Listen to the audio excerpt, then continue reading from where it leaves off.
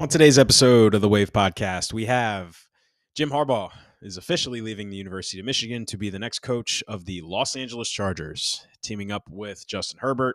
Out in the AFC West, Jim Harbaugh is making his return to the NFL. Josh and I kick off the show breaking down what this means for the University of Michigan and ultimately what this means for Justin Herbert and the Chargers. Also, in other Ravens news, the Ravens beat the Texans 34-10 in the divisional round, absolutely stomped the C.J. Stroud-led Texans, and punched their ticket to the AFC Championship. We're breaking down the huge second half from Lamar Jackson after he collectively ripped the team's ass at halftime. Mike McDonald is a madman. Todd Monken made adjustments at halftime. Hallelujah. And the Ravens get their long-awaited first playoff win at home in the Lamar Jackson era. Speaking of which, the Ravens will play the Kansas City Chiefs in the AFC Championship, hosted in Baltimore for the first time since 1971. We're breaking it all down. We're looking at the headlines coming into this game. It's Lamar. It's Patrick Mahomes. It's Taylor Swift. We're breaking down everything heading into this game. Injury reports, matchups, you name it. We're doing a deep dive preview on this game. And ultimately, keys to victory on what the Ravens need to do in order to win this game. Mark Andrews is back. Marlon Humphrey's back. We should be at full strength ahead of this game on Sunday. Last order of business, as always, NFL Conference Championship round best bets. And we send y'all into a great weekend. Without further ado, here we go. Episode 89.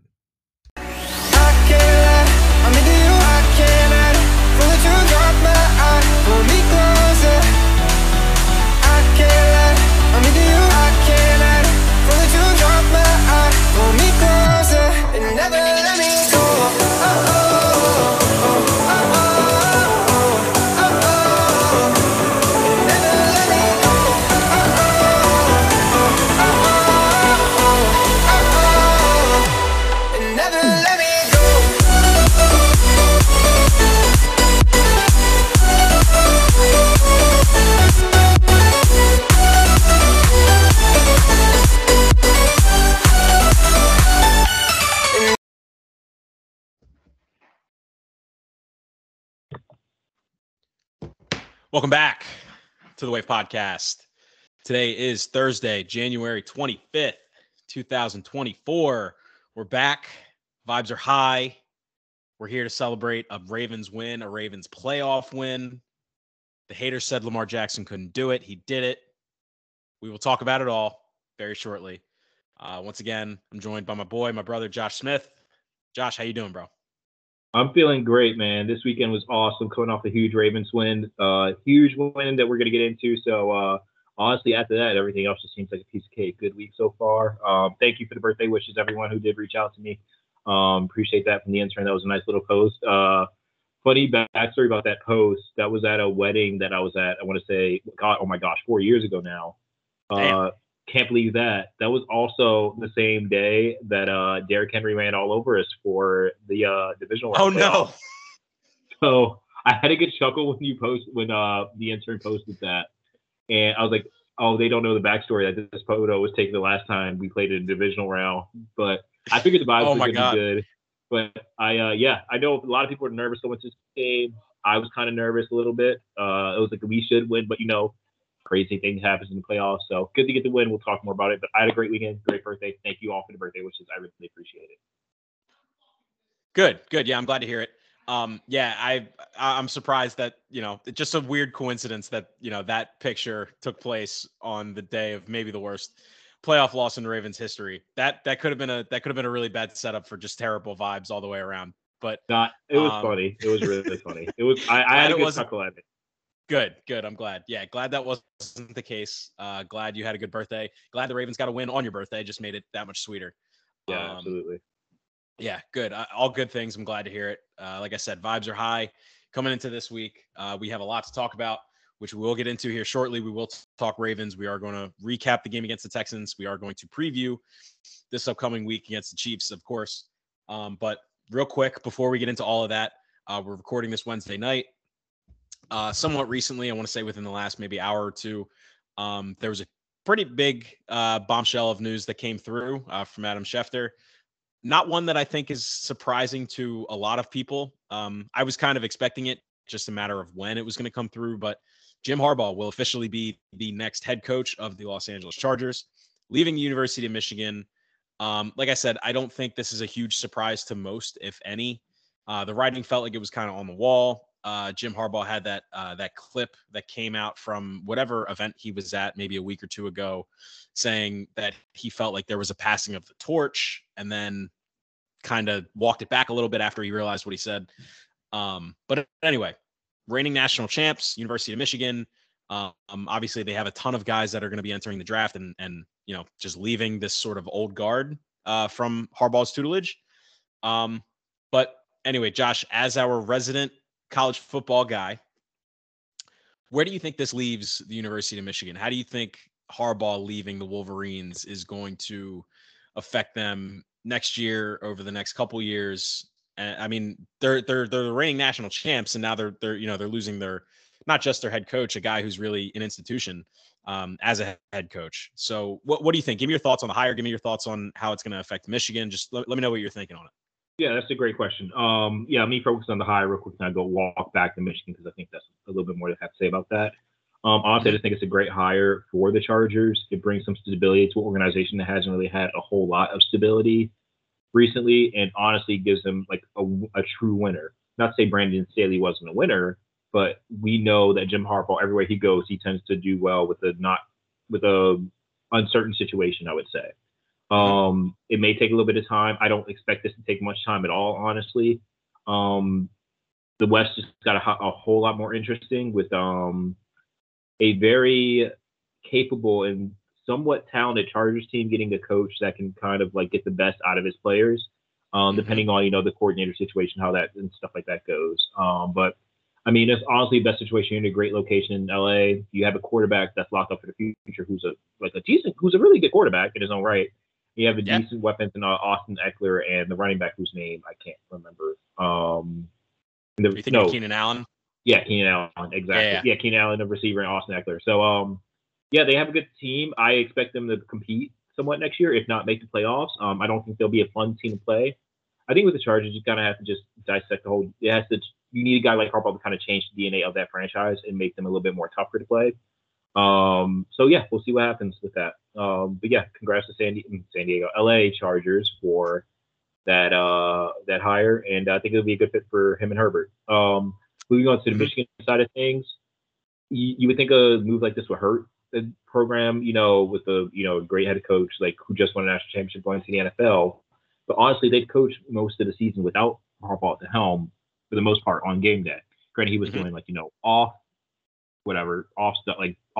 game day stuff. But I mean, that's 6 games he coached without Harbaugh. You beat your 2 biggest rivals in Penn State and Ohio State, and you win the national championship a couple weeks later with him at home just at 2 weeks at full control. I think Michigan will bounce back. I think they know they have an idea who they may want. I'm pretty sure they know something like this is coming for a while. Great fan base, great athletic staff up there. AD is a great guy. I know some people that work in the Michigan ticket office who are just amazing people. So I'll be rooting for them to get the best hire so they can continue to succeed, just because I want my friends to do well, honestly.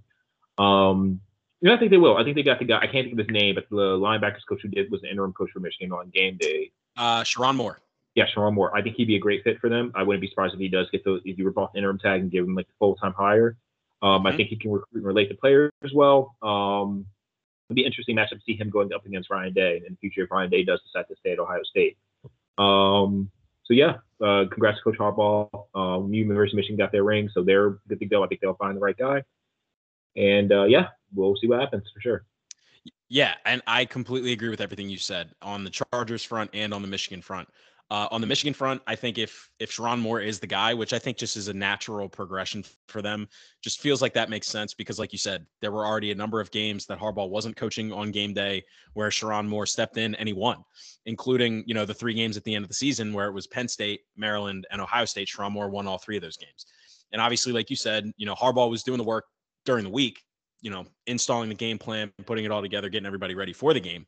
But obviously as we know, right, as football fans, especially in college, when there are so many other variables, game day is not necessarily always going to be that smooth process. So the fact that Sharon Moore against those 3 teams, which Maryland obviously being the lesser of the 3, but certainly not a slouch. Right. he proved himself more than capable. So I personally think that it's just like a foregone conclusion at this point. Obviously, they have to do their due diligence and go through the whole process, and whatever they may do. But yeah, I think if Sherrone Moore ultimately ends up being the guy, I think they're not going to skip a beat. It's going to be tough replacing guys like Blake Corum and JJ McCarthy and the two corners, Sandra Still, I think his name was, and then the other guy whose name is escaping me, who are presumably going to be, day 1 or day 2 picks in the NFL draft this year. Obviously, it's going to be tough replacing those guys. But like you said, I think Sherrone Moore is going to be a perfect fit, not only just for the coaching aspect, but also because he can relate to the players. It seems like they like him, right? Like they were super pumped for him when he got those wins, when he stepped in for Coach Harbaugh. So it doesn't feel like there's going to be any sort of lull as far as recruiting goes. And ultimately, like, we're talking about the reigning national champions, but also the University of Michigan, right? Like they are in themselves an institution with or without Jim Harbaugh. So it shouldn't be like they have an issue finding recruits, or, they have an issue getting the guys that they need to get, whether it's, from high school or the transfer portal. So I think Michigan's going to be fine. I certainly expect them to be maybe not in the national championship next year, but certainly in the mix. Obviously we're going to 12-team playoff next year. So I would assume that they're going to make the playoffs for sure.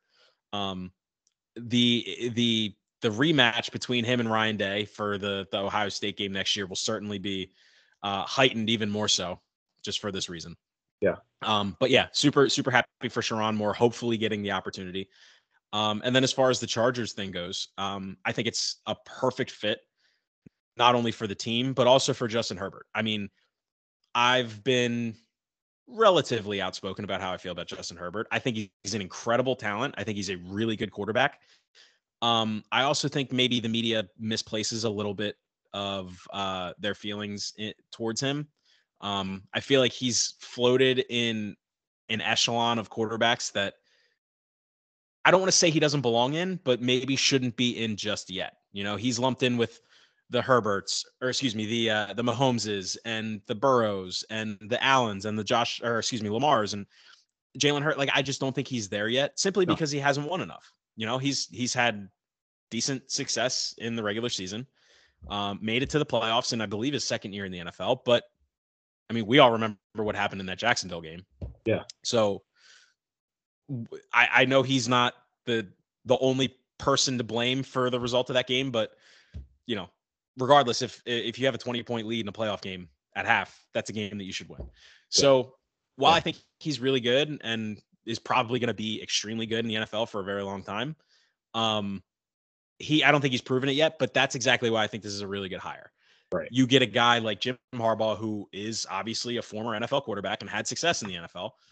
And like you said, Josh, has proven that he can be a winner as a head coach everywhere he goes, from University of San Diego to Stanford to the San Francisco 49ers to Michigan. Everywhere he's gone, he's won and he's had success.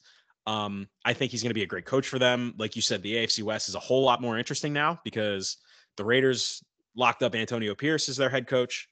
Obviously the Broncos have Sean Payton, and then Kansas City is sitting over there as the kings of that division. So a lot of interesting stuff happening there, but I think Harbaugh was absolutely the right guy for the job. The Ravens play in LA again next year. So worth noting, we're going to get another Harbaugh in the 2024 season. But anyway, all that to say, congrats to Jim Harbaugh. I think it's a great hire. I think they got their guy. We'll see how it goes from here. Yeah, we will. I thought I had one more thing to say about that whole Michigan or San Diego thing. Oh no, the Justin Herbert. It was Justin Herbert. Yeah, I don't understand how he got so easily roped into the echelon of like the top tier guys in the NFL. Again, this is not a knock on Justin Herbert. I think he's great. I think he's a great talent. But I can't think of a memorable game where I'm like, wow, Justin Herbert really played well and led his team to a victory. All the best games that I know that the Chargers played in, where Justin Herbert played extremely well, they lost. He might be the reincarnate, he might be the reincarnate Philip Rivers. And again, I know wins aren't a necessarily a quarterback stat, but I didn't understand throwing him in the echelon. I didn't even understand throwing Trevor Lawrence in the echelon after. Yeah, honestly, I think it's just a mixture of the age and the athletic talent, and he was the 6th overall pick in the draft. in a draft with, Tua and Joe Burrow. So I think it was just a whole bunch of other things. But yeah, to me, it always felt like with Herbert that people were just so quick to anoint him. And like with Joe Burrow, I mean, you got it, right? Like he won the Heisman, best college football season in history. Like he came in and before he got hurt, he was playing decently well. And then his second year in the NFL, he goes to the Super Bowl. So like with Burrow, I think it made sense. With Josh Allen, with Patrick Mahomes, obviously, like those guys, it made sense. For as many people in the media that were reluctant to put Lamar in that group, like for people who know ball, for lack of a better term, like that made sense.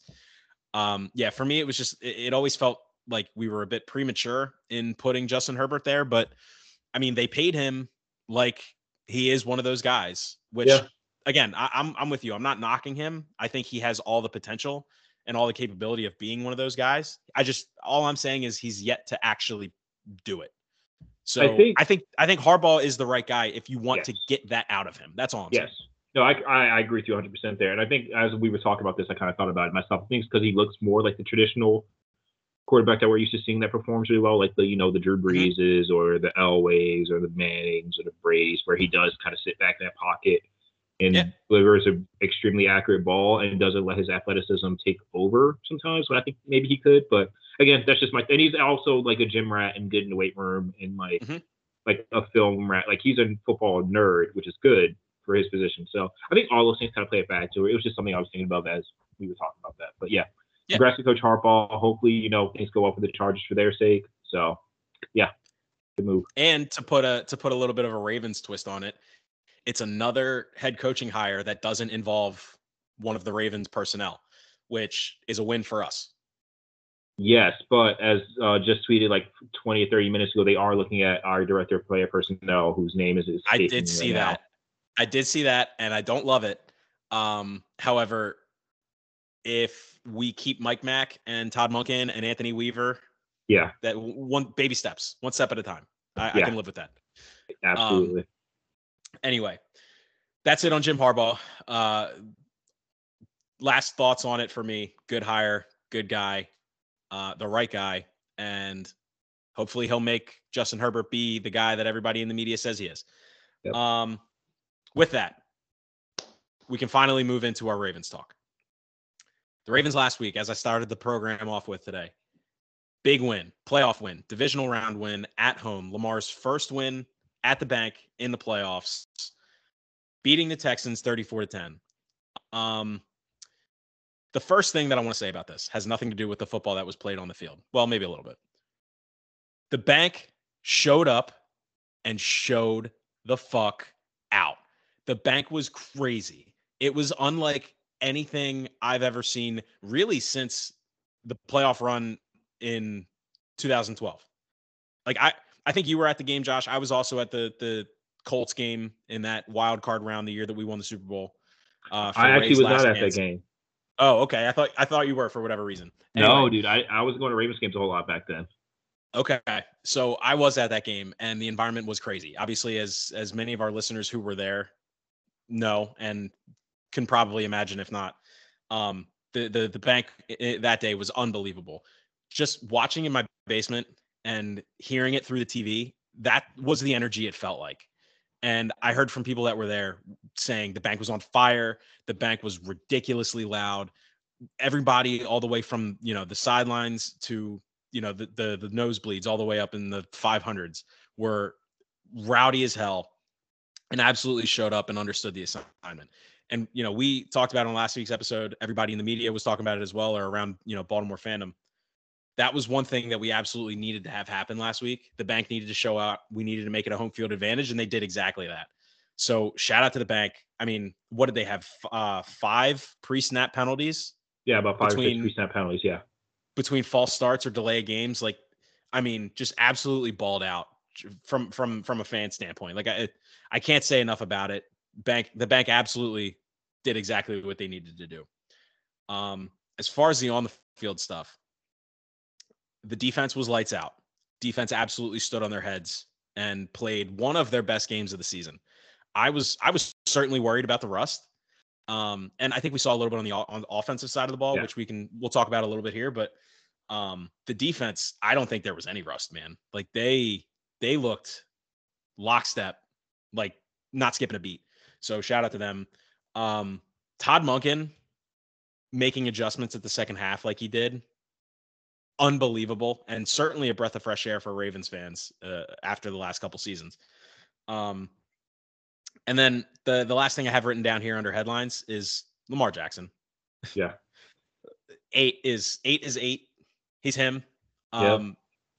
Another game where, from a passing standpoint, obviously didn't light up the scoreboard, didn't light up the stat sheet. Obviously he had 100 yards rushing, but 4 touchdowns. Just efficiency was the name of the game for him this week. And people are still going to try and tear him down. That's just because that's what the media does. And they're going to say, there are other quarterbacks that they trust over him and blah, blah, blah. But regardless, Lamar Jackson did exactly what he needed to do to win this game. And we walked out of there with a 24-point dub because of it. So before we get into it, like super in depth here, Josh, give me your initial sort of knee-jerk reaction from the game. Yeah, I'll go around the same way you went. So I'll start off with the things not involving the actual game, but the crowd itself was electric. I felt it on my couch here in Virginia, dude. It was nuts. I haven't heard it that loud. I was kind of concerned with the crowd flowing in during the anthem because I saw a lot of purple seats. I'm like, man, like did people show up? Like, no, people showed up. And I remember, no, people are still on the concourse and, getting their beers and hanging out, coming to the stadium. And I saw Ravens walking. People were just like funneling. It was like World War Z where people were just funneling in. Just a mass of people come in. I'm like, oh no, they're there. They're just getting to their seats now, like just a little bit later than expected. So it'll be good by the time kickoff starts. Thank God ESPN has like a delayed kickoff for everything that they do. People got to their seats and that place was rocking. And I could tell by the first like defensive series that, they are like, use the term locked in at nauseum last week, prepare for it again this week. But that defense was locked in. The first couple of plays were just nothing going for the Texans on offense. Like absolutely nothing. Like Darby broke up a play. They were in like the interior defensive line was in on the run and just did not let him get anything going. So I was like, okay, they're ready. And then the bench got louder and louder. It's like a slowly build up crescendo. And they were it was amazing. Defense played well. Crowd was amazing. Offense, a little bit of rust, a little bit of like, hey, maybe they just didn't expect it to blitz that much. But I thought they did decently well in the first quarter. Second half, I kind of got a little bit antsy, just like, all right, when are we going to pop off? When is something going to happen? And I remember like the words I said on the podcast last week, like, hey, there's going to be a time where things kind of look slow or bleak, just like hang in there. We got this. This team's good. Trust the team, make the adjustments that they made all year. And second half comes out, they did. I know we're going to get more in depth in it. I just want to give a quick stat that the defense did and then showcase some of the offense did, especially Lamar. Defense did not allow the Texans to take a snap inside their 25, like inside the 25-yard zones. I saw that. And that was an insane stat to me, especially when you really factor in like the good field position they had on like the second or third drive of the game where they got 3. The 2 pre-snap penalties did help out with them, getting pushed back, but the defense did not allow a single snap inside the 25-yard line. They basically played football from the 30s to the 30s. That is absolutely nuts to me that this defense is just that good against a playoff team. Crazy. With a very capable and a very good playoff like quarterback. Like that's nuts. Like a team that just put up 30 against a really good Browns defense like a couple weeks ago. That's nuts to me. That shows just the elite level of this defense. So shout out to defense. I know we're going to talk about, different people who stood out later on. And Lamar Jackson was like vintage, like a little bit of vintage Lamar Jackson where he put on the cape when he needed to, but also just efficient Lamar Jackson where he picked his spots and did well. There were a couple throws. I don't know how he fit in there. And just like crucial second and third down plays, receivers were making plays. They didn't really do anything outstanding. They still made the plays that were necessary. And also, Lamar made adjustments to throwing. We know the touchdown to Isaiah Likely. You saw like he made the adjustment to float it instead of try to just exactly put him on his put it on his head, and that's exactly what he did. So I'll highlight Lamar's throwing like later on. We talk about that. I want to highlight his running. I think we mentioned this before a couple weeks ago on the show that Lamar's kind of running different, where he's kind of running more straight up, kind of being aware of everything. No, this was old school Lamar, where he's running head down, full speed ahead, making people miss and just being smart. Like he lowered his shoulder, which gave me a heart attack once or twice, and he just wrecked some people. Like he got down when he needed to. He made people miss. It was like old school, like college early years Lamar Jackson with like this new mentality. So this is what we're going to get the whole playoffs. Just like book your flight to Vegas and have a great time because this is the type of stuff that like we need to happen to win a Super Bowl. Lamar was outstanding. The defense was outstanding. The offense was outstanding. Coaching was great all around. Made adjustments. Just an all around like A+ game by most all three phases except special teams, which I know we'll get into later. So I'll let you steer the rest of the show for the how you want to talk about the rest of the game. Yeah, 100%, man. The point that you made on Lamar Jackson. Let's start with Lamar. The point that you made on Lamar, where it was like he showed us flashes of vintage Lamar, but also like blended that in to what we're used to seeing from like this year and really last year as well. Like I said at the top, he didn't light up the score, the stat sheet from a passing perspective by any means. He was 16 to 22, 152 yards passing and 2 touchdowns. So like if you were to just kind of look at that, like some people in the media do, and analyze the game from that perspective, yeah, okay, he threw the ball 22 times, only 152 yards and 2 touchdowns. Nelson Aguilar's touchdown was a 3-yard touchdown, and Likely's touchdown was something like a 20-something yard touchdown. So yeah, that doesn't jump off the page at you. But when you really watch the game, right? Like you hit the nail on the head. He was throwing the ball outside the numbers from the pocket, which people like you and me, we've known that he's had that ability. We know he's always had that strong arm. It's just he's never really been put in positions to do that. He was throwing the ball outside the numbers, putting it on a rope. When he needed to, he got out of the pocket, made stuff happen like we're used to seeing him do. But also, like you said, the adjustments that he made, particularly in the second half, along with Todd Monken's adjustments. He tries to fit the ball into Likely down near the goal line, right? Almost gets picked off. Jalen Petrie made a pretty good play on it, drops the interception. Likely says, hey, up top next time, go over top. And Lamar immediately, yeah, I got you. And then sure enough, in the second half, they run that rollout play, which I texted you the same thing. Shout out to Greg Roman because we ran that last year in New Orleans on that Thursday night or Monday night whenever we played, and Likely scored on that play as well. Like Lamar intentionally throws a back shoulder, nice little lob.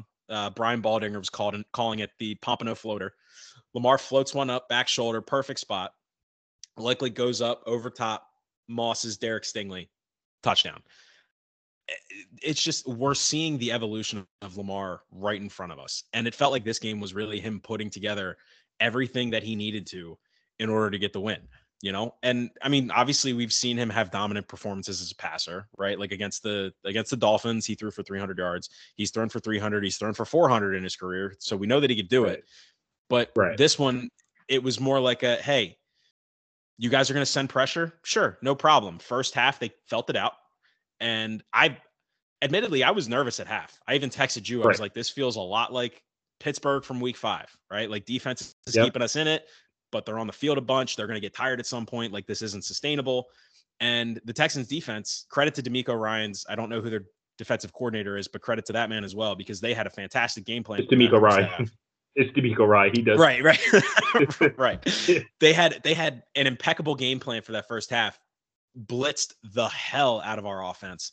And we really had no answer for it. Like they were sending 6, they were sending 7 at some spots. And like, we just weren't calling plays to beat quick pressure. And it got to us, right? Like I think Lamar maybe was sacked 2 or 3 times on the day. Their defense was dominant in the first half, flat out. And we were struggling to run the ball on top of that. So we were just, outside for a couple drives. We really weren't able to move the ball. Then in the second half, right, they come back, they make the adjustments, and we end up putting up 24.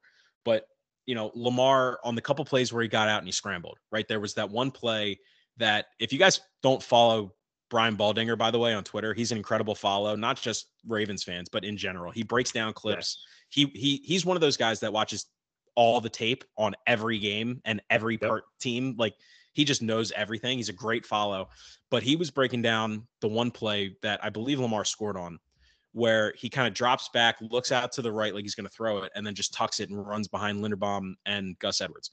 He called it instead of an RPO, he called it a PRO because the first read's a pass.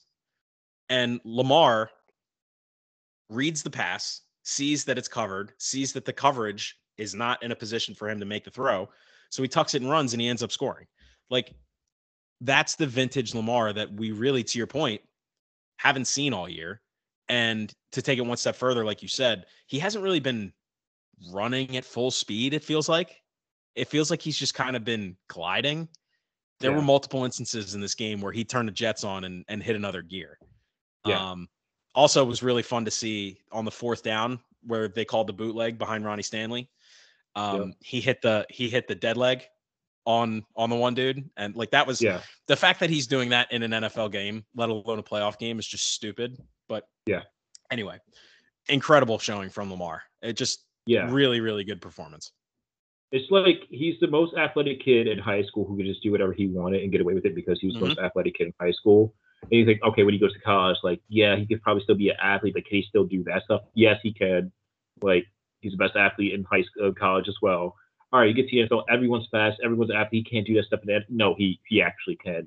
Like, it is insane Yeah. just the stuff that he's physically able to do. Like, and just how he's just evolved in every sense of the word. Like, it's also crazy that his like 75% jogging and just kind of like surveying the field while he's running. It's like a 4-4.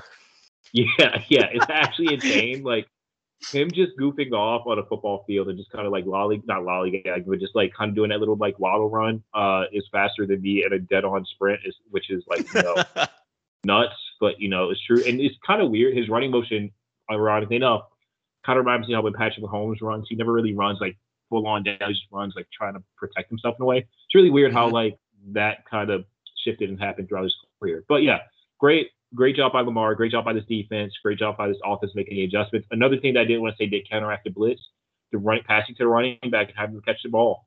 That was huge. Justice Hill had like we said, was a great football player and has placed in this team. Continually proves that, like, hey, he's really good if you put him in the right situation, that he could contribute a lot to this football team. Like, I don't want to say we haven't missed a beat since Keaton Mitchell like left, but he's definitely eased the blow from losing Keaton Mitchell and J.K. Dobbins for sure. For sure. Yeah, it's a great point. And there have been a lot of people talking about Justice Hill this week, and rightfully so. Like he's one of the guys that like really doesn't get his praises sung all that much. But like if there's any unsung hero of this team, it's Justice Hill because, like you said, J.K. Dobbins, he goes down week 1, right? Keaton Mitchell goes down week, whatever that was, 15 or 16 against the Jags. And Justice Hill has not only stepped up running the football, but in pass protection, catching the ball out of the backfield.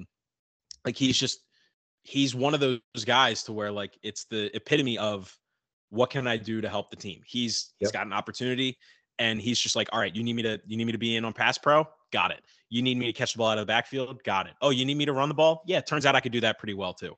So he's just whatever we're throwing at him, he's taking on and he's doing it fairly well. So yeah, like if there was any unsung hero of the team over really the last couple of weeks, but on the season as a whole, I think there's an argument to be made that it's Justice Hill.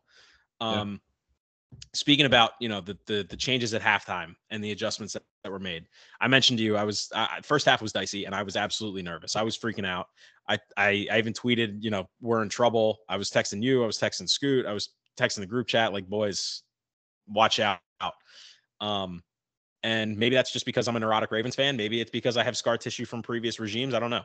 But going into the half, there was that shot of Lamar going down going into the tunnel, right? It was like with, I don't know, 15 seconds left on the clock and Houston was just getting ready to kneel it out. And you could see the pissed off in his face. And turns out there was a reason. He said he lit up the team's collective ass in that locker room at halftime. It was as he said, a lot of profanity, and it wouldn't be appropriate to repeat on the podium at the end of the game. But that to me was like, again, something that we knew as Ravens fans and as Lamar guys. Like, we've known he's a leader. And this year, especially, everybody's been talking about the difference in being vocal that he's taken. But that was just him confirming it to everybody. Like, hey, this is my team. I'm the franchise quarterback, and I'm also acting like the franchise quarterback. So for him to do that tells me that, one, he is absolutely as locked in as he says he is.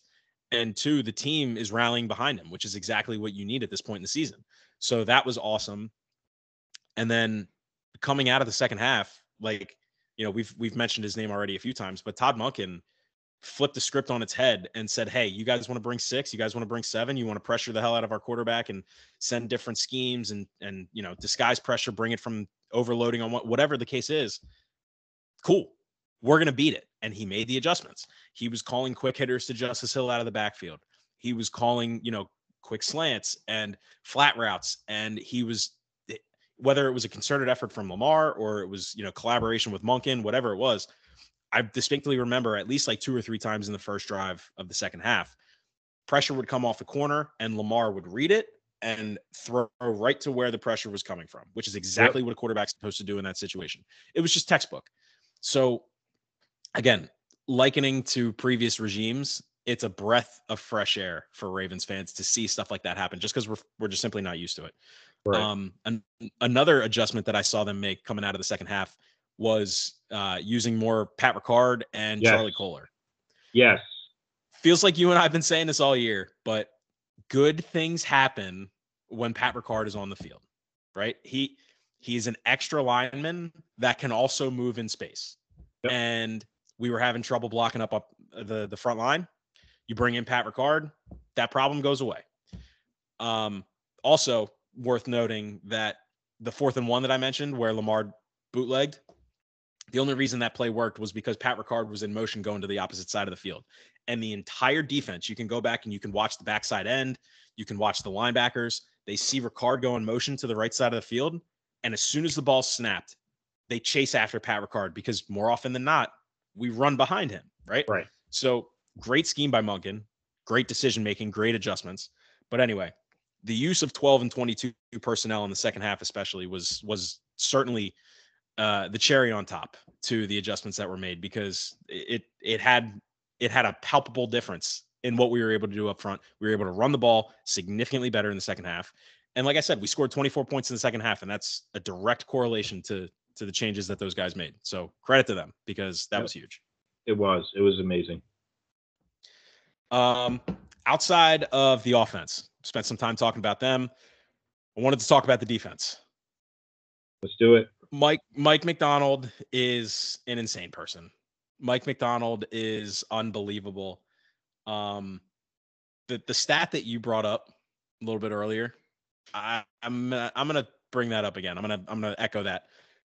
The Texans did not run a single play inside the Ravens' 25-yard line. I read that and I was just like, oh, okay, that makes sense. And then I reread it and thought about it, and I was like, hold on, that's kind of insane. Like, you said it. Very capable offense.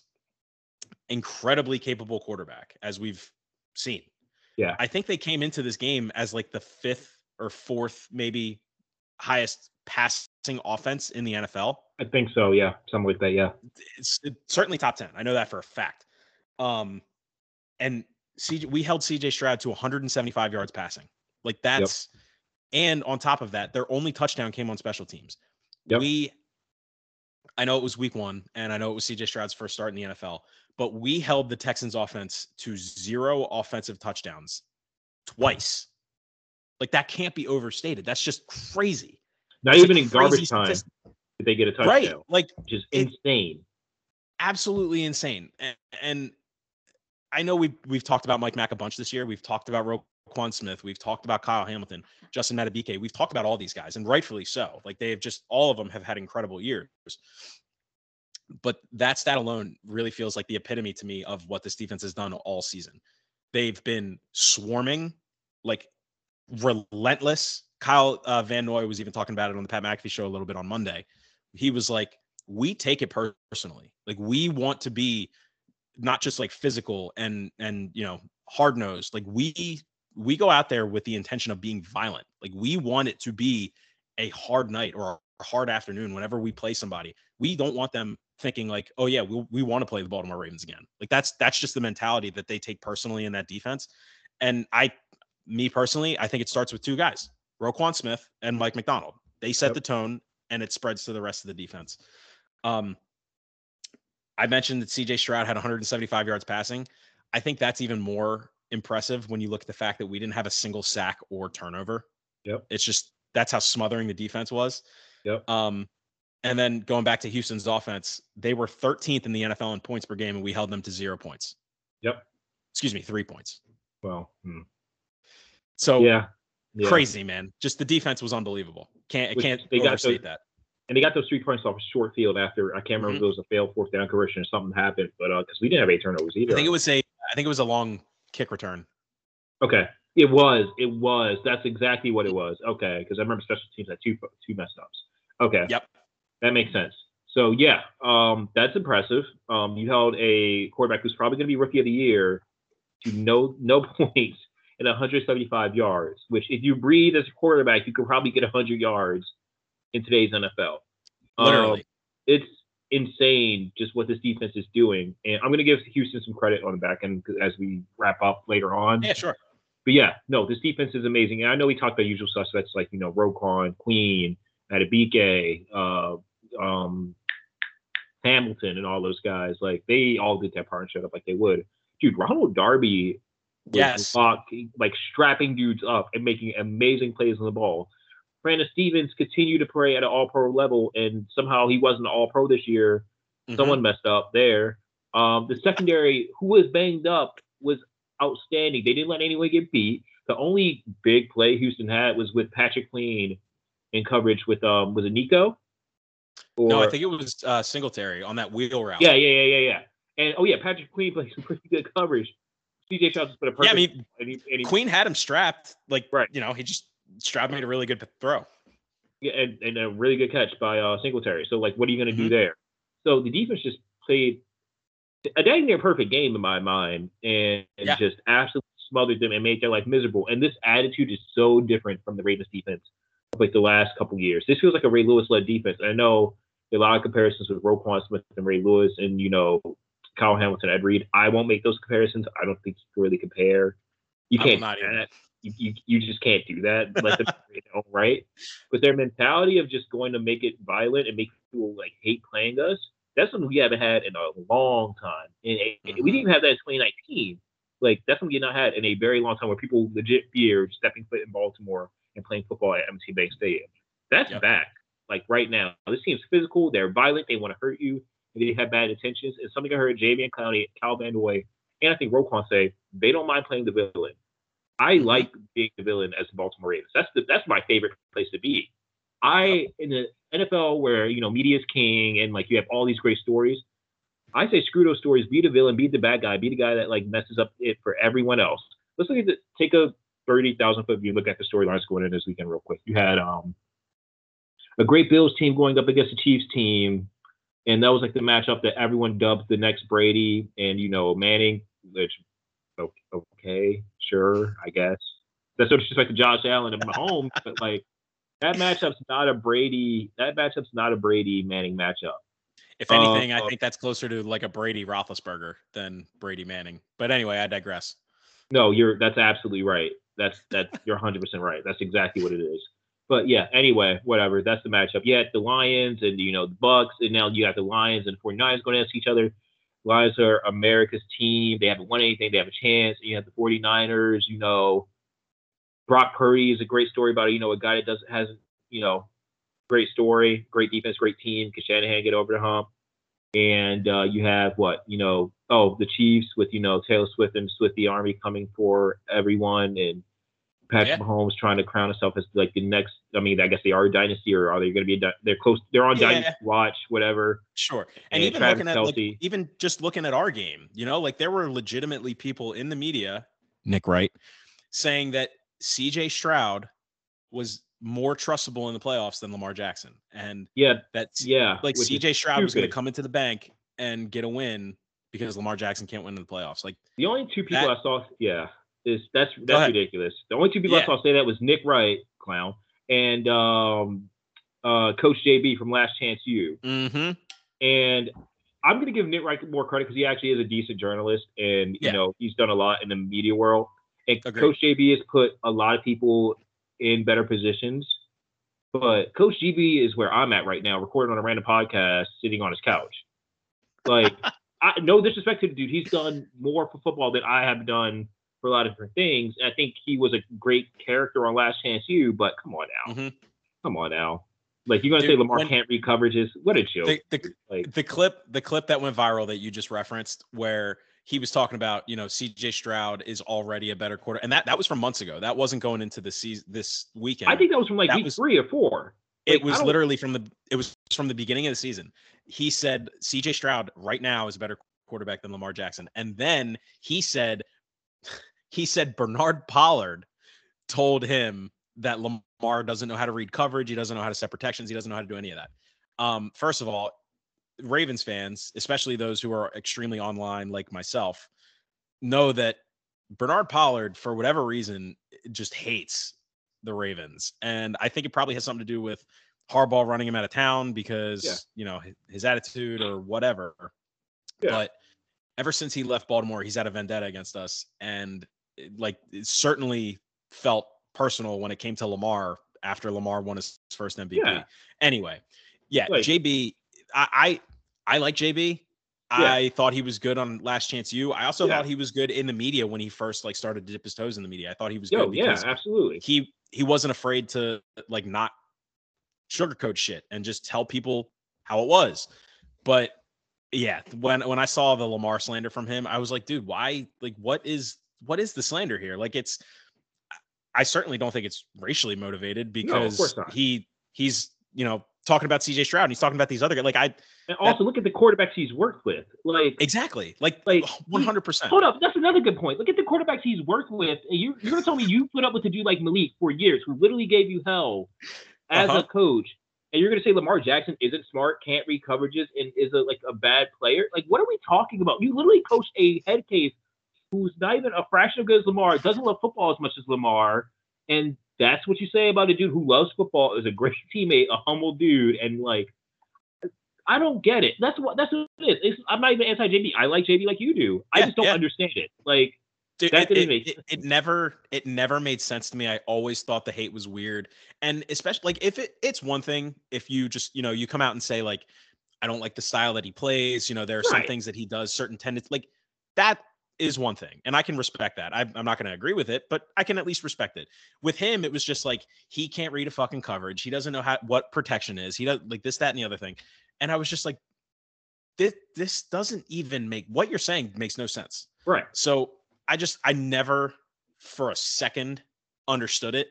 And like you said, for a guy who's done a ton for the game of football, just in general, for him to come out and say CJ Stroud, after playing in the NFL for 2-3 weeks, whatever it was at the time, is already better than the second unanimous MVP in the NFL's history, a guy who has won in the playoffs, a guy who has won his division now multiple times, a guy who is literally one of the winningest quarterbacks in the time frame that he's been in the league, if not the winningest. For him to say that was just asinine to me. But anyway. I didn't get that. Anyway, point is, we are the villains in everyone's love story. Yes. The Taylor Swift reference right there. Don't even listen to it. Proud of that one. We are the villains in everyone's story, and I love it because that's the mentality I want our defense to have. I don't want them to make Kansas City's lives miserable. I don't want this game to be a shootout. I don't even care if this game's entertaining as long as we win. Mm-hmm. I'm going to give you a heads up my preview for this week. I don't think this game's high scoring for Kansas City. It's going to be. Listen, they're going to leave Baltimore when we let them out, and they may not leave in one piece. This is just how violent this defense is. Look, and I love it. I love it. Look, I'm 100% with you. If the Ravens are going to be the bullies, the Ravens are going to be the bad guy. That is exactly where we belong. Not just the Ravens, but that feels like just the mantra of the city of Baltimore. The Ravens, especially when Ray and Ed were here, and Suggs and Nada, and before them, guys like Jared Johnson and Adalius Thomas, those guys, that defense, that smash mouth, hard nosed, we don't like you and we don't care mentality felt like it just embodied the city of Baltimore. That's why I think people in the city gravitated so much to the Ravens when they did. And that's why the tradition and the fandom runs so deep, just for that reason. Yeah. It feels like we're finally back to that. Scott said it for really the entirety of last season. And I mean, people in Baltimore had been talking about it for the last couple of years.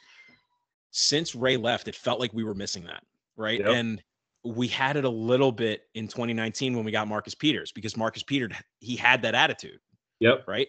So when he came here and he kind of brought that fieriness, it felt like, oh wow, we've actually been missing this. We've had good defenses since Ray left, but it felt like we've been lacking dogs. Yeah. And now with Roquan, with Kyle Hamilton, with Patrick Queen, who has stepped into that role now, with Justin Matabike, with Jadeveon Clowney. We have dogs. We have guys that want to hit you hard and make you hurt. Yeah. It's exactly what this team has needed. It's exactly what the city has needed. And you're right. We are the villain, and the guys on the field, they want that, and they're embracing it, and it's perfect. Yep. I couldn't agree with you more. And like, I'm not going to pick on anyone for the old defensive pass, but you mentioned guys like Marcus Peters. I think he was a good addition to kind of start that attitude error type of situation we have going on right now.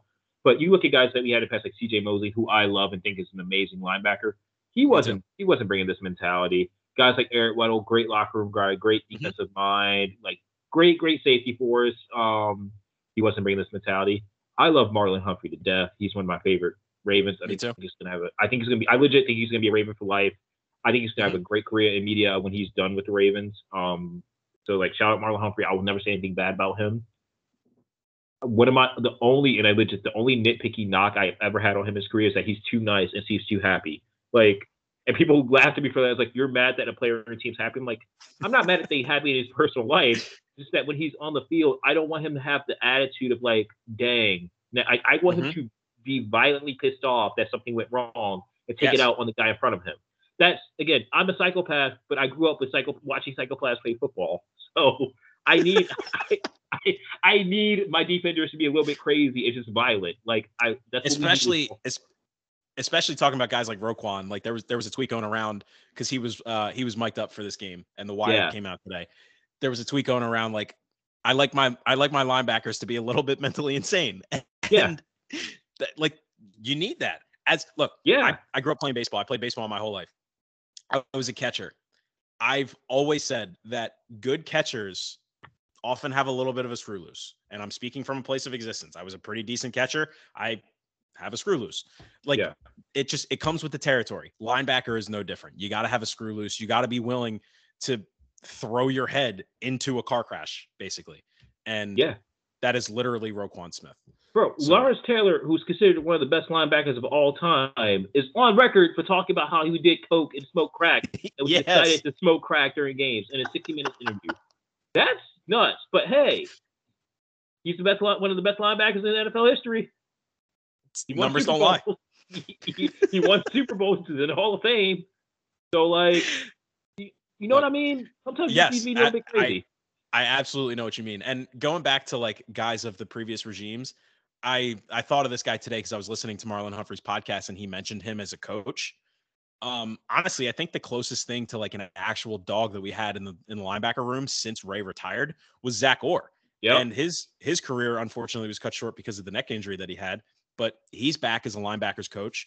And Marlon Humphrey was talking about how intense and how fiery he is on the sideline, in the meeting rooms, and like, it's like that's just what you need, not only for a linebacker, but for a defense. And when your defense is playing like ours, where they're smothering, they are quick to the ball, gang tackles, not letting you beat them over top, which we've done basically all season. Like, that's just the mentality that you have to have. Attitude reflects leadership. And like I said at the top, it comes from the top down. Mike McDonald, Roquan Smith, those are the leaders. And that's the mentality that they lead with, which is fantastic. Yep. Okay. I think we can wrap up the Texans game.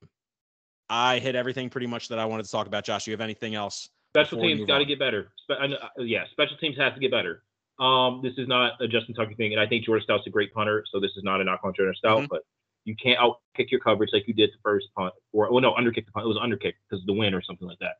Weather happens, but you got to kick better in the elements. And you cannot kick to the wrong direction, which led to that special teams touchdown. If you're told to kick it left, kick it left. Don't kick it in the center because everything's out of whack. Can't leave it in the middle of the field. Like, again, I love Jordan Stout. This is not a knock on him. This is just me being neurotic and be like, hey, this can't happen. So we'll figure it out. Life goes on. Let's move on to the next game. You're absolutely right. And Tylan Wallace was inactive for this game, which I don't think it's a coincidence that we had a special teams blunder when Tylan Wallace wasn't on the field. Obviously, like you said, Jordan Stout left the kick in the middle of the field. And I mean, he bombed that ball. Like, he clearly outkicked his coverage. Right. So whether Tylan Wallace was on the field or not, I don't know if it would have made a difference, but Tylan Wallace has been a great gunner all year. Yeah. Where I will definitely feel a lot more comfortable if Tylan Wallace is on the field this week. You're right. That's a good point. I'm glad you brought it up. Okay. Now let's move on to this week. Last week's in the past. We are on to the AFC Championship. Yep. The Kansas City Chiefs are coming to town. Taylor Swift, Jason Kelce, and all. The Ravens are a 3.5-point favorite, over/under sitting at 44.5. The headlines coming into this game are pretty straightforward. It's Lamar. It's Patrick Mahomes. Winner represents the AFC in Vegas for Super Bowl 58. It's the first AFC Championship game in Baltimore since 1971. It's also the first in Ravens franchise history. Mahomes is coming off his first road playoff win of his career. Lamar is coming off of his first home playoff win in his career. And obviously, like I said, Taylor Swift is coming to town. We get to see the superfan matchup, celebrity superfan matchup of Taylor Swift and Stavros Halkias, which everybody's waiting for. Yeah. Like I said, I think that the headlines coming into this one, everything that's at stake is pretty straightforward. It's Lamar, it's Mahomes, winner goes to the Super Bowl. We saw a little bit in their media availability this afternoon, Lamar talking about it. He said, obviously I don't like competing against Patrick Mahomes because the guy's so damn good. But he also echoed that, in order to be a champion, you got to beat champions. And I love that. I love hearing that from Lamar. I love the mentality. That tells me, like, hey, it's not going to be easy. The Texans, obviously, they weren't taking them lightly, but this isn't the Texans. This isn't, this isn't anyone that we've seen this year. This is the reigning champs. This is the Kansas City Chiefs. This is Patrick Mahomes. And if they are going to have a seat at the table and compete for a Lombardi and compete for a ring, you got to go through the best. And that's exactly the opportunity that they have on the table right now. So it sounds like, from everything that I heard from Kyle Hamilton, from Lamar Jackson, from Roquan Smith, and from Coach Harbaugh today, that they are definitely treating this game like they should. It's, like I said, the reigning champs. Mm-hmm. Luckily, they're coming to our house. They got to come to the bank. And it sounds like they're going to be ready for the opportunity as it presents itself on Sunday. So that's what we're looking at. Josh, before I get into both sides of the ball, both sidelines, give me just your 30,000-foot thoughts heading into this matchup on Sunday. Yeah, absolutely. This is the matchup you wanted to see if you're a football fan. Lamar versus Mahomes. I remember this was the Manning Brady comparison just 3 years ago. Something like 4 years ago. Yeah, how we've forgotten how much they just had matched up against each other recently. This Chiefs team is amazing. They have a future Hall of Fame quarterback, future Hall of Fame head coach, a future Hall of Fame tight end, and future Hall of Fame defensive edge. However, then they're really good. They're fighting their stride. They are doing everything they want to see a playoff team do as they get better and progress. They're doing everything. They're definitely getting better right now and peaking at the right time. However, there is I don't know if it's a sense of arrogance that I'm kind of feeling from Chiefs camp, or just a sense of entitlement, maybe. I don't know. I don't want to give Patrick Mahomes trainer any bulletin board material. Because knowing him, he will find this 30-second clip of me saying like those things. He'll seek out this podcast and he'll show it to Pat and be like, hey, they're counting you out. No, we're not counting him out at all. Patrick Mahomes is still really good at football and the best quarterback we've seen in a very long time. With all that being said, the Chiefs team is very beatable. And honestly, I think this is a matchup nightmare for them defensively. They thrive off big plays and guys not making tackles. They can't really orchestrate things in the run game super well. I mean, now they come with Pacheco, but they're not really a go through you type of team. Like, legit, the best way to beat the Ravens is just to beat the Ravens and pound it up the middle and take shots when you can and pick apart their defense. This team's not going to do that. This team's built off speed and misdirection a little bit, and also getting to the outside.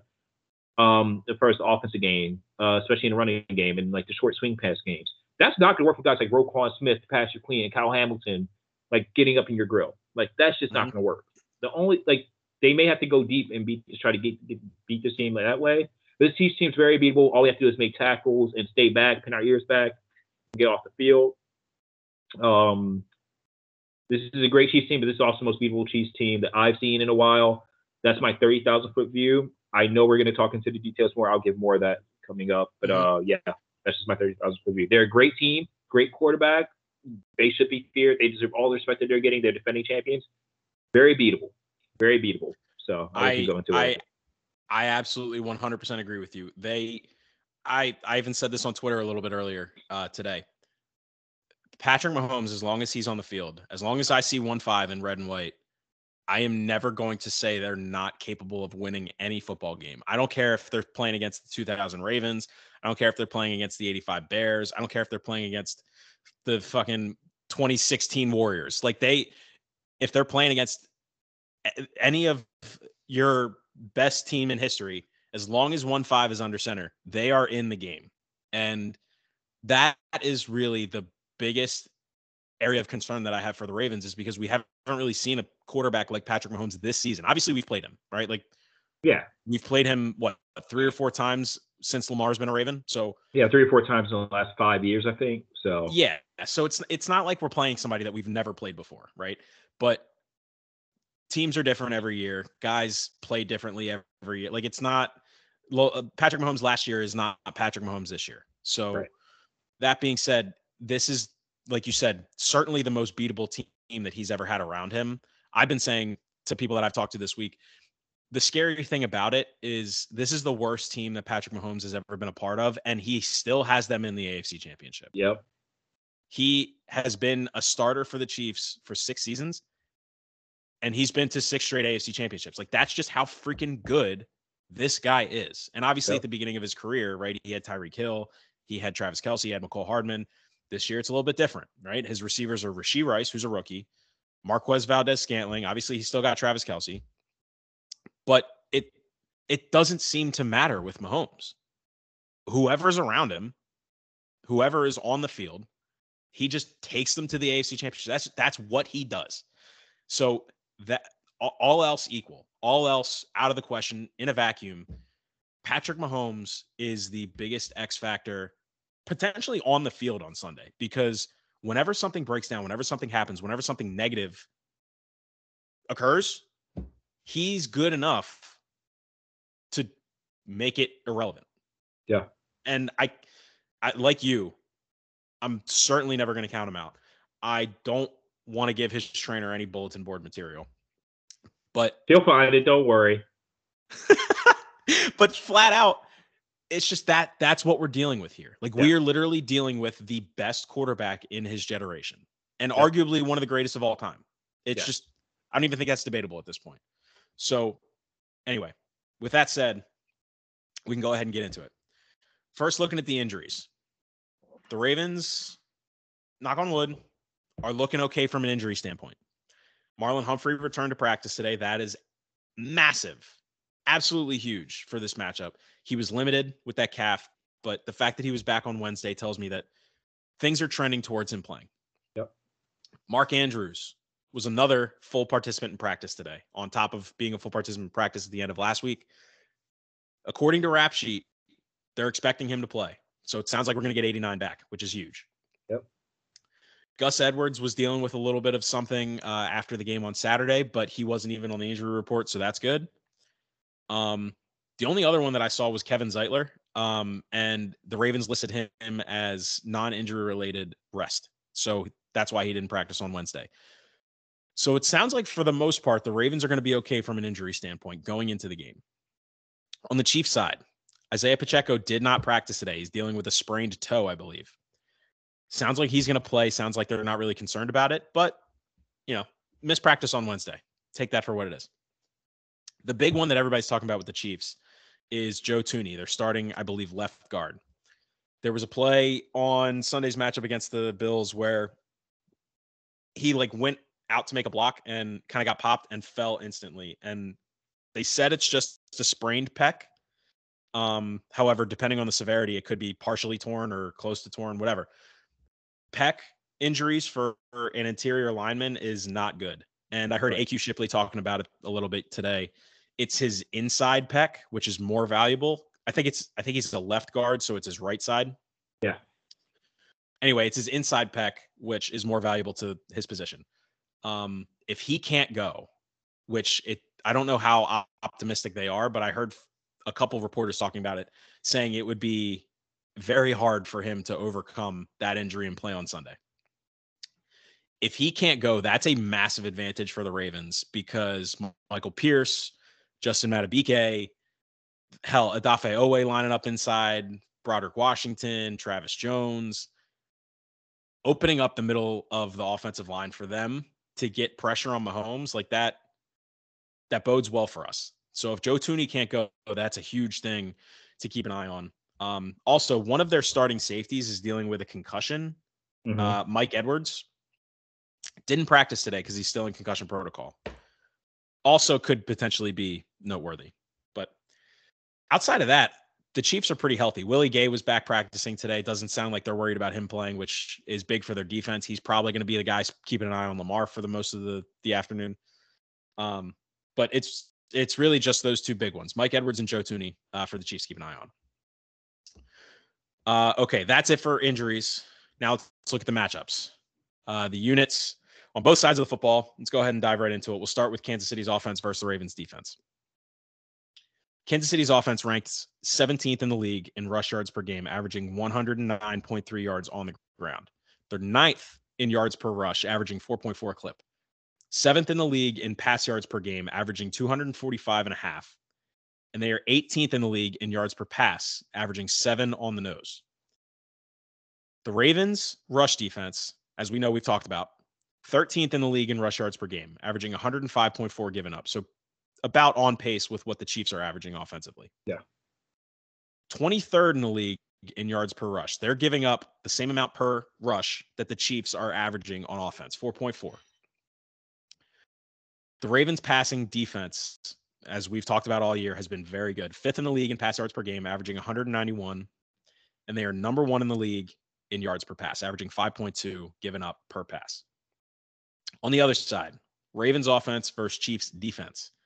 Chiefs defense, going back to the whole, Mahomes thing and this team compared to other teams, the one thing that I've said all year is scary about the Chiefs is the fact that in the early part of the season and even in the middle of part of the season when their offense was struggling, they were winning games because of the defense. This is the best defense that Patrick Mahomes has ever had, despite the offensive woes.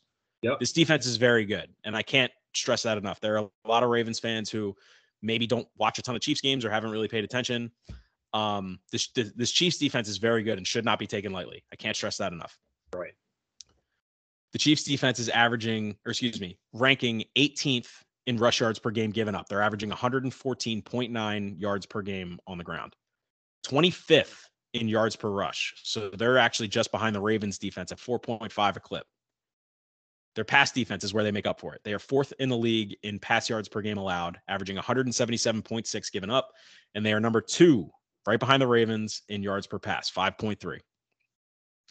The Ravens offense, number 1 in the league in rush yards per game, averaging 160.6 on the ground per game. Number 3 in yards per rush, averaging 5 a clip. Number 21 in pass yards per game, averaging 208.8. And number 3 in the league in yards per pass, 7.8 on average. Josh, after hearing that, go ahead and get it a little bit more hairy on your thoughts. Go ahead and dive into it. Just tell me what's going on with you after. Yeah. I forgot to mention how good the Chiefs defense is. The Chiefs defense is very good, and they do lock things down, especially when you get close to the red zone. They do lock things down pretty well. They are susceptible to running the ball, though, and we are a running football team, so I like our chances with that. And they are really good at – I think they're really good at getting to the edges, if I remember correctly, but they're susceptible to runs, like, up the middle.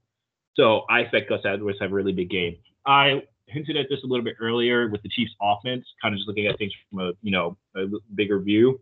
I even hinted at you a little bit earlier this week about some magic numbers that were floating through my mind. And they've kind of like been boggling in my head a little bit, just score-wise. In my mind, this is more because I was more concerned about their offense. Their offense versus our defense. I'm going to be honest with you. I saw a tweet today. I want to make sure I get the right name. I even think I tweeted at the podcast. I think I know who you're talking about. So who was it? Was it Allison? It was Allison, right? Yeah, Allison Wade. Yeah. She says she doesn't think the Chiefs are going to score higher than 20 points on Sunday. What do you guys think?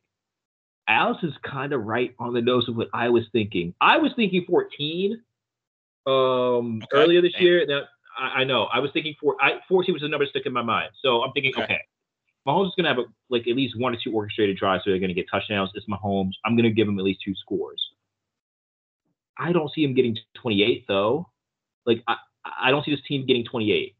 Like 2021 is what I'm thinking is a good defensive effort. And it's up to, can our team race to 24 points, which is what I gave for the Bengals game. I thought, okay, maybe that's not enough. That's at 24, 28, and 34. So my brain was, if we go 24, we might win this game. If we go 28, I'm pretty confident winning this game. If we score over 31 points, 38, 34 points, we absolutely win this game. Like we flat out win this game. The offense can get 30-something points. We win this game. I'd say 34 to be safe, but I'm thinking 31-ish just like as a good base for Ravens win the game. We head to the Super Bowl. Mm-hmm. I was talking to my dad about this earlier. I see this game going a lot like that Tampa Bay, Kansas City Super Bowl, where Patrick Mahomes tried to do everything he could, and their defense just smothered him, and he could not get anything going.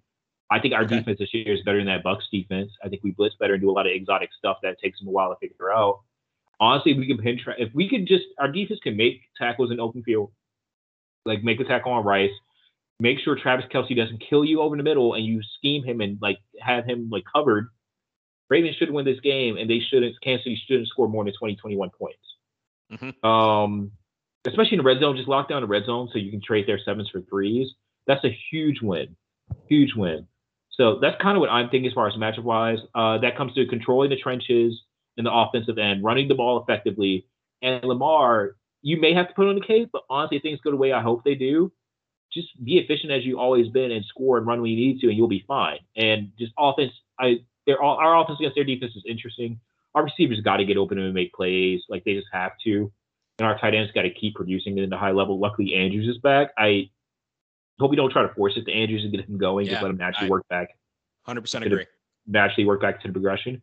But just be efficient and run the ball well, and just don't limit turnovers and mistakes, and special teams do your job. And I think we win this game. I really do. I think our defense is good enough to like not take them out completely, but do just enough and like frustrate them just enough to where they won't score touchdowns like at will. So that's just my quick thoughts. I know you're about to go into your keys of victory, but that's just kind of my control the tempo with the line, run the ball very well, make tackles, stop Travis Kelce from getting big plays, and you should be good to go. Yeah, no, I completely agree with everything you said, and I think you'll see in my keys of victory that I prepared that you and I are pretty much on the same page. As far as magic numbers go, if we hold Patrick Mahomes and the Chiefs offense to 21 or less points, I think we absolutely win the game. Yeah. The number that was in my head was 24. Anything more than 24 that our defense gives up, I think it's going to make it especially harder for us to win the game, just because of, like you said, how good their defense is. Yeah. I don't have the numbers in front of me, but off the top of my head, I think there was only one time that the Ravens gave up more than 28 points in a game this year. Is that the Browns? Cleveland. It was the Cleveland loss. We gave up 33. I'm just thinking in other losses that we had. What about the Colts game? What was the Colts game? I think it was 22. I think 22-19 was the final score. I'm not 100% sure, but I think that was the final score. Yeah. But like the game that we lost to Pittsburgh in Pittsburgh, we only gave up 17 points, right? We had given up 10 points in the first 45, 50 minutes of the game. And then the Pittsburgh loss week 18, I don't even count that because it was in a monsoon and we were playing half of our starters, if that, and we still only gave up 17 points. But anyway, the Ravens have played a couple top defenses in the NFL, right? Obviously on Christmas Day, we go to San Francisco, we play their defense and we put up 33. We play Miami's defense the following week, we put up 56. Like we've played good defenses in the NFL this year and we've had success with them. So as far as Todd Monken and the offensive game plan perspective, I'm looking at this defense like I'm looking at, Miami's defense or San Francisco's defense or hell, even Cleveland's defense, right? Like that, That's just how you have to treat this game. And I know Cleveland's defense on the road was obviously different than they were at home, but Cleveland's defense in week 4, whenever that was, when we won 28-0, I know it was DTR, not Deshaun, whatever, but you still put 28 points on a really good defense in their house. So if I'm Todd Monken, that's what I'm looking at for this game. But all that to say, yes, if we hold the Chiefs to under 21 points, I think we have a very good shot at winning this game. Okay. My keys to victory. First one, I'm going to reiterate what I said last week. The bank has to show out again. Bank's got to show up. I know the ticket prices are astronomical for this game, and Certainly not what they were last week. But that being said, if you are going to the game, or if you are thinking about going to the game and are in a position to actually attend, do it and prepare yourself, because it's going to be a fight. It's going to be a dog fight all afternoon, all evening, all night. Like you said last week, Josh, go to Mother's, go to Pickles, hit the tailgates, hit the O-Lot. If you're going to the Jimmy's Tailgate and you're going to see DJ Diesel, make sure you warm up and you prepare yourself accordingly. Yes. Headbang, eat all the food. Headbang, get your mind right for this game. I've seen Diesel live. I saw him at Camden Yards over the summer. How was that? It was awesome. That being said, he'll get the vibes right. If you guys are going to the Jimmy's Tailgate and you're going to see Diesel, Shaq will have you. It absolutely worth the money. Shaq will have you in the right set of mind before heading into the stadium. But even if you're not, play some the Carter 3 era Lil Wayne at your tailgates. Play some old school T.I., play some Jay-Z, like whatever you got to do, get yourself in the right frame of mind going into this game. Yep. And be fucking loud, just like you were last week. Do it again. Make the Chiefs rowdy. I know they're used to playing in loud environments, right? Arrowhead, everybody talks about how loud that place gets.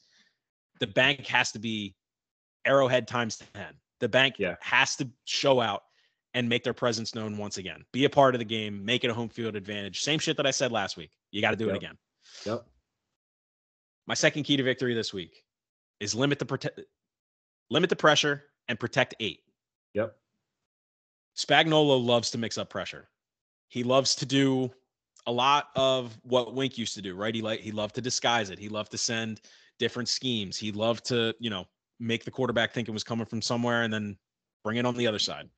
Playing Houston last week makes me feel a little bit more confident that they'll be prepared to handle it this week, because Houston threw a lot of shit at them that they weren't expecting, I feel like, especially from a pressure standpoint.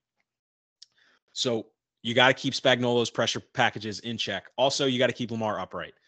The more Lamar has opportunities to sit in a clean pocket or even get out of the pocket and extend plays, the more he has chances to create success, right? We've seen it all year. It's just what he does, right? You give him time in the pocket, and more often than not, he's going to make the right throw. Yep. Also, I was looking at some of the numbers as far as sacks go, right? Obviously, the Ravens led the league in sacks this year on the defense. Kansas City was number 2 in sacks per game. They were averaging 3.1 per game. However, over the last 3 games, they're averaging 1.7 sacks. So I don't know what the difference is. Maybe they're just playing better teams. I don't know.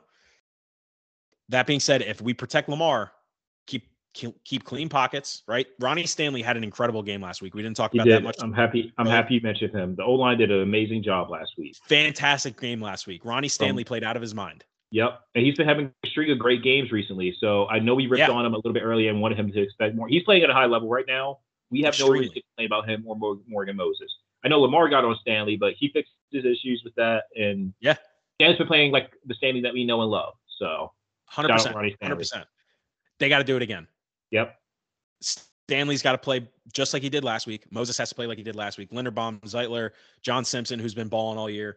And even I thought Macari had a really good game when he was in last week too, doing their tackle rotation. Faalele, I saw he struggled a little bit, but for the most part, I think he was okay. Yeah. But anyway, got to limit the pressure and got to protect 8. Yep. Third key to victory: run the damn football. Just straight up run the damn ball. We talked about it in the unit matchups, right? Kansas City is 18th in the league in rush yards per game given up. They are averaging 115 yards on the ground per game. We are the number 1 rush offense in the NFL. I fully expect Spagnuolo to sell out to stop the run and say, look, Lamar, if you're going to beat us, you're not going to do it with your legs. You're not going to do it on the backs of your running backs. You're going to have to pick us apart and attack our number 2 pass defense or number 4 pass defense, whatever it is. And obviously, I think Lamar's capable of that. L'Jarius Sneed is very good. He tends to just take away half of the field. He's a very good corner. But that being said, we are certainly capable of running the football, right? We've shown that we can do it against anybody. There's no reason, if we can run on San Francisco like we did a few weeks ago, there's no reason we shouldn't be able to run the football effectively against the Chiefs. Yep. Looking at last week, just to pile on to my run the football point, looking at last week, Buffalo put up 182 total rush yards against Kansas City in the divisional round. Kansas City held Josh Allen pass game in check. He only threw for 186 yards. But Josh Allen, I think he ran for like 80 something or 60 something. Josh Allen ran the ball really well. So I think personally, if I'm Todd Monken, I'm coming out of the gate and I'm trying to smack them in the mouth as hard as I can running the football. I think you got to set the tone early, and I think you got to do it in between the tackles and try to just bully yourself down the field. My next key to victory. Points. We hit on it with our magic numbers. If we want to put ourselves in the best possible spot to beat Patrick Mahomes and the Kansas City Chiefs offense, I think we're going to have to be pushing 28, maybe even 30 points. If you go and look at the average points given up by the Chiefs in games that they've lost, very rarely do they lose games where they don't give up more than 27 points. Mm-hmm. And that goes back to my point about Patrick Mahomes just being Patrick Mahomes. He's the greatest quarterback in his generation, one of the greatest of all time, and he's capable of making chicken salad out of chicken shit. Yep. So you're going to have to get points. I love Harbaugh being aggressive. I love going for it on fourth down last week. But if we're in a position where we're close to the goal line, maybe outside the 5-yard line, and we're thinking about going for it, I wouldn't hate this being a game where we say, nope, let's take the points and put our defense back out on the field. Yep. Got to prioritize points. Like I said, the Ravens defense, number 1 in the NFL in points per game, averaging 16.1 points per game given up. Kansas City's number 2. Kansas City's defense is averaging 17.1 points per game given up. Mike McDonald versus Andy Reid. Mike Mack. Time to earn it, baby. Like, this is Lamar versus Mahomes. Mike Mack versus Andy Reid. This is the matchup that we're waiting for. Yep. The one edge that I will say, looking at the numbers, I think the Ravens have in this regard, the Ravens offense is number 2 in points per game scored. We're averaging 28.7 points per game. The Chiefs offense this year is number 14, averaging 22.3. So there's a little bit of a discrepancy there. All that being said, I saw an interesting statistic about the Chiefs defense. The Chiefs defense in the second half over the last 6 or 7 weeks has been incredible. Week 14 against the Bills, they gave up 6 second half points. Week 15 against the Patriots, they gave up 7 second half points. Week 16 against the Raiders, 3. Week 17 against the Bengals, obviously Jake Browning-led Bengals, but the Bengals, 0. Week 18 against the Chargers, 6. Wild card round against the Dolphins, 0 second half points. And then last week against the Bills, it was cold. And then last week against the Bills, they only gave up 7 in the second half. So to that point, Todd Monken, whatever they throw at you in the first half, you got to be ready for second half adjustments, and you got to make some yourself, because we're going to need anything. I don't think we're going to survive only scoring 7 points or less in the second half of this game. I just don't. No, not at all. Got 2 more here. Create extra opportunities and capitalize. Patrick Mahomes, for as good as he is not immune to turning the ball over. We've seen him throw interceptions.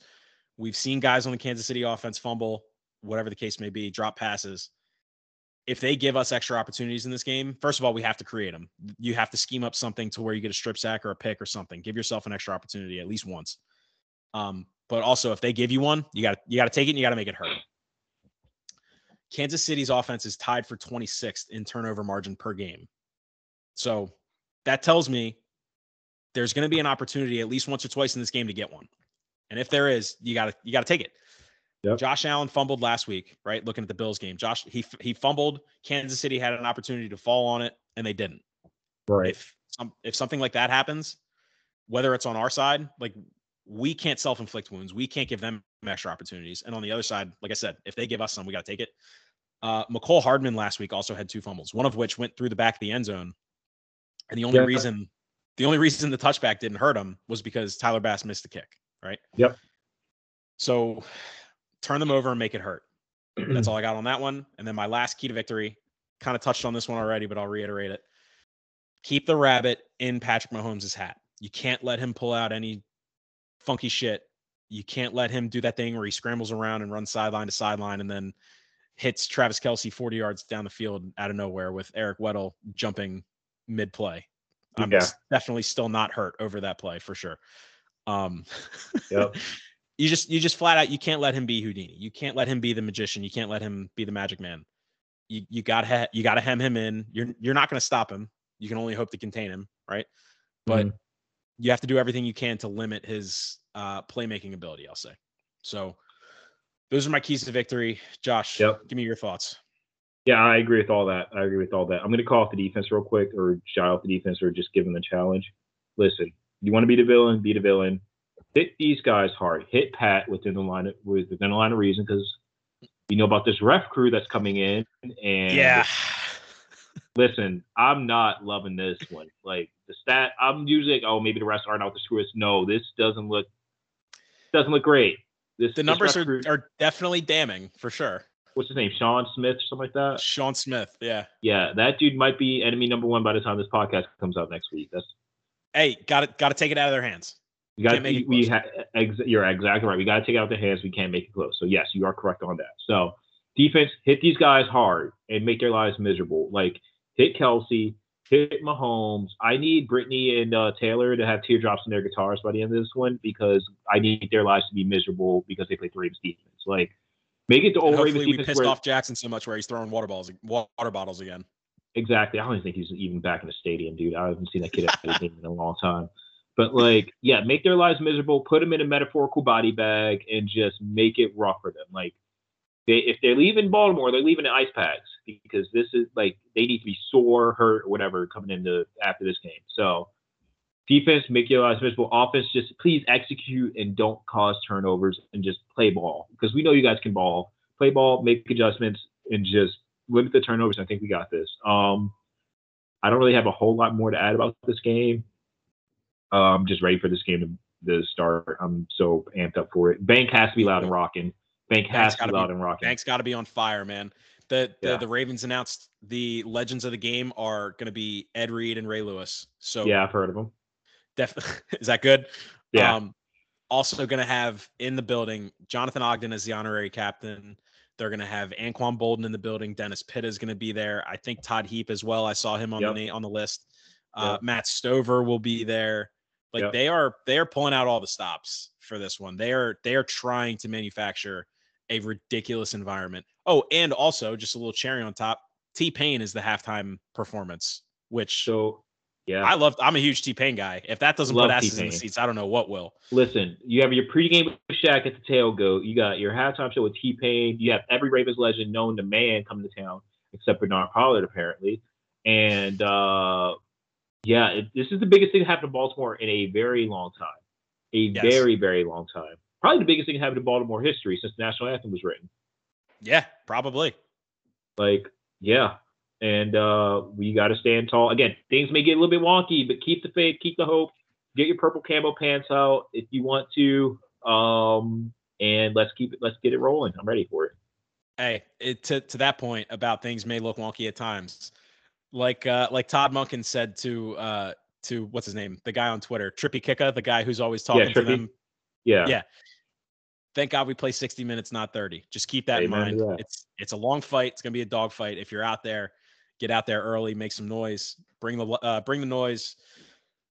Don't be a jerk. Be responsible, of course. Right. Make sure I don't need anyone Chiefs fans in the building know that you're there.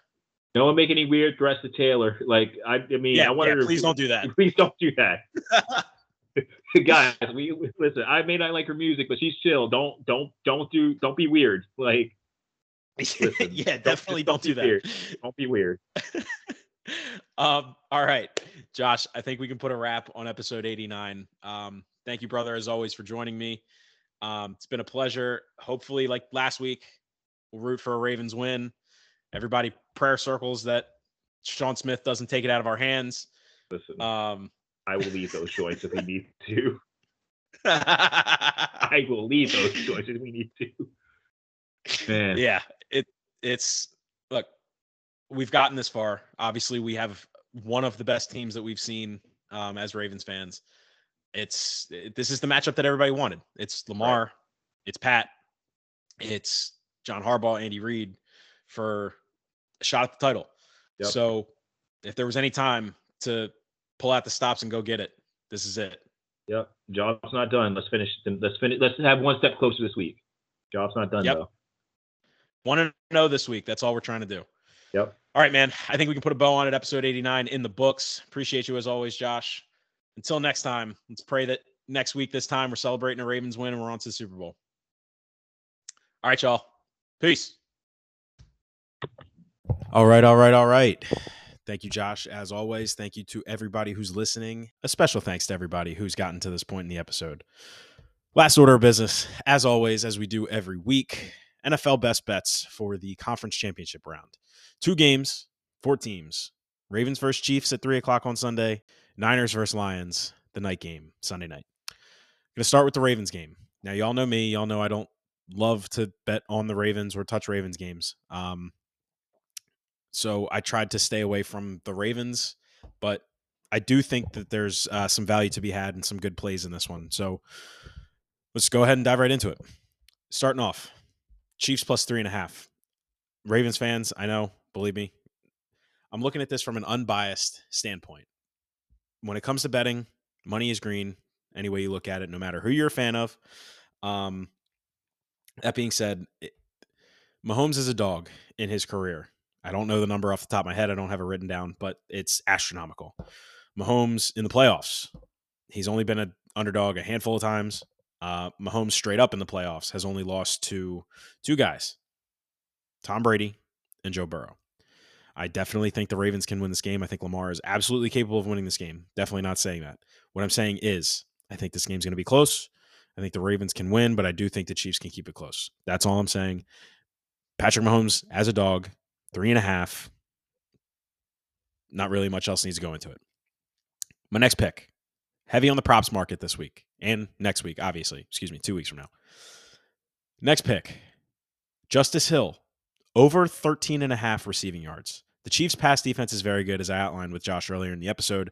However, I do think that Hill will have some opportunities. This is a low number. This realistically could be gotten in 1 or 2 catches. I think the Chiefs, like last week, they saw with the Texans bringing pressure. They were successful in the first half. I think the Chiefs are absolutely going to get pressure. Justice Hill is the pass protection back. I think Lamar is going to be forced to get the ball out quicker than he would like to at some points. So I think 13.5 is absolutely very live for Justice Hill's receiving total. Sticking in the same realm, Isaiah Pacheco's receiving total is at 15.5. I'm going to take the over on that as well. I think the Chiefs are going to try, especially to stretch the Ravens defense horizontally. I think they're going to try and go sideline to sideline, get them spread out to ultimately open up the middle of the field in the second half of the game. Tooney may also be out. So if that's the case, then I think Mahomes, like Lamar, is going to have to get the ball out quick, just how it's going to go. So Isaiah Pacheco, again, 15.5. Realistically, that could be 1 play or 2. So anyway, I like the number here. You could also take a look at Clyde Edwards-Helaire's receiving yards. I know he's gotten a couple catches over the last few weeks.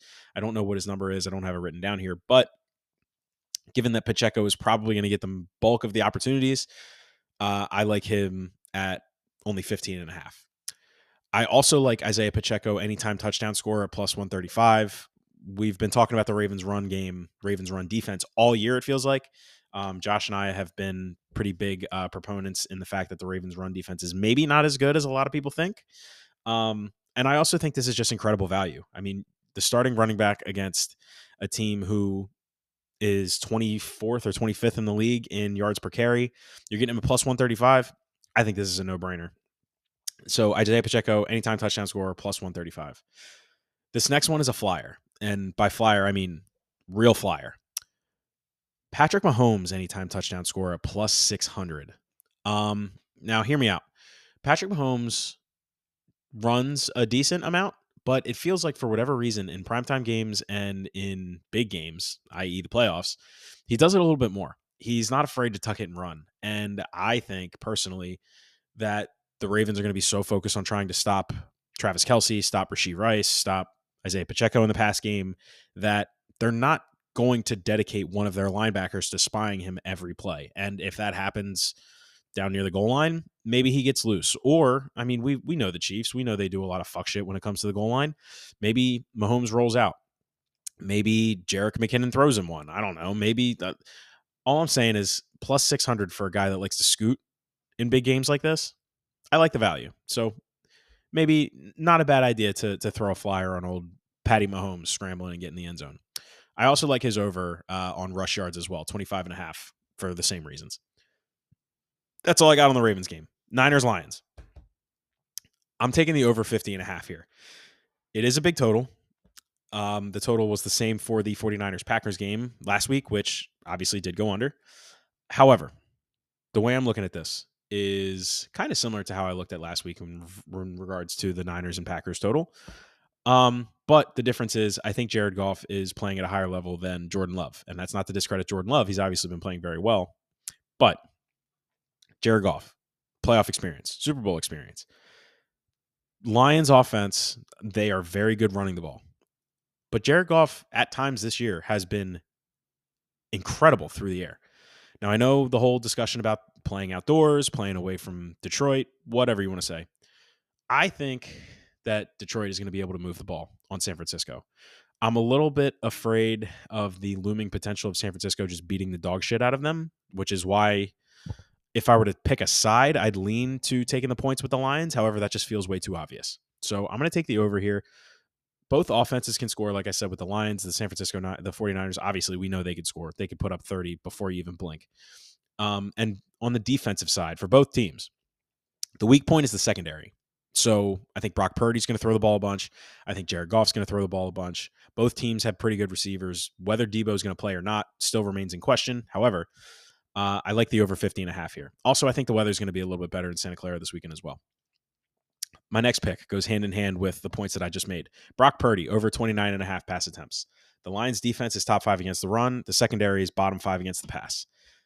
Pretty self-explanatory. In games like this, Brock Purdy is averaging 31 pass attempts per game. Sitting at 29.5, I think he's definitely going to throw the ball at least 30 times.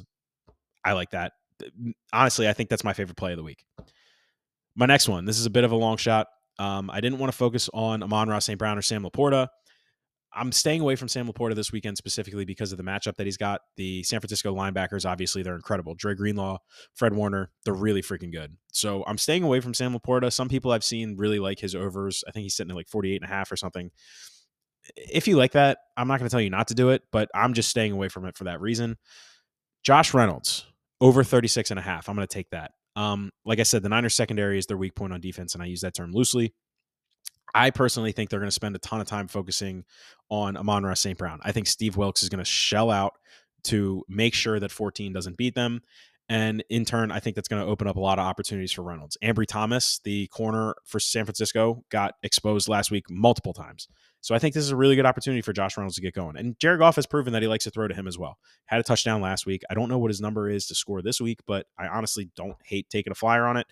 But anyway, I like Josh Reynolds over 36.5 yards receiving. I think this could potentially be achieved or pretty close by halftime, to be honest with you. My last pick for this game, I love this one as well. George Kittle over 4.5 receptions. The Lions secondary, like I said, bottom 5 in the league against the pass. And the Lions linebackers, they're good. Don't get me wrong, but I just don't think they're that good. Certainly not in coverage. Jack Campbell, good young player, but young and has struggled at times this year. Malcolm Rodrigo, good player again. Derek Barnes, good player, but George Kittle is a top 3 or 4 tight end in the league. If Debo's out, especially, Brock Purdy's going to look for somebody to step up, and I think the Lions, kind of like the Niners are going to do with Amon-Ra St. Brown, in my opinion, I think the Lions are going to focus a ton on Brandon Ayuk. Also, looking at last week, Cade Otton, who is nowhere near the same type of receiving threat that George Kittle is, had 5 catches for 65 yards and a touchdown. So I think they're going to try and get Kittle involved, and I think they're going to do it early.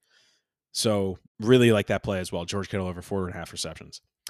Those are my best bets. I will probably have more come Sunday. I'll make sure the intern gets those out around probably like noon or maybe 1, so it gives you guys some time before the game start to go ahead and tail if you feel like it, or fade. Completely up to you. But anyway, best of luck. Happy betting. Bet responsibly. If you're a Ravens fan, go Ravens. And if not, enjoy the weekend. Peace.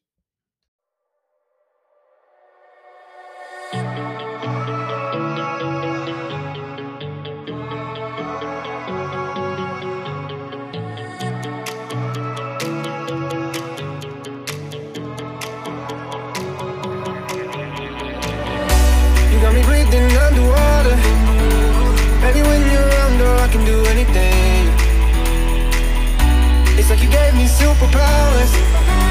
I'm on top of the world when I call you my girl, my heart's racing. I can't lie, I'm into you, I can't hide. Pull the trigger off my eye, pull me closer.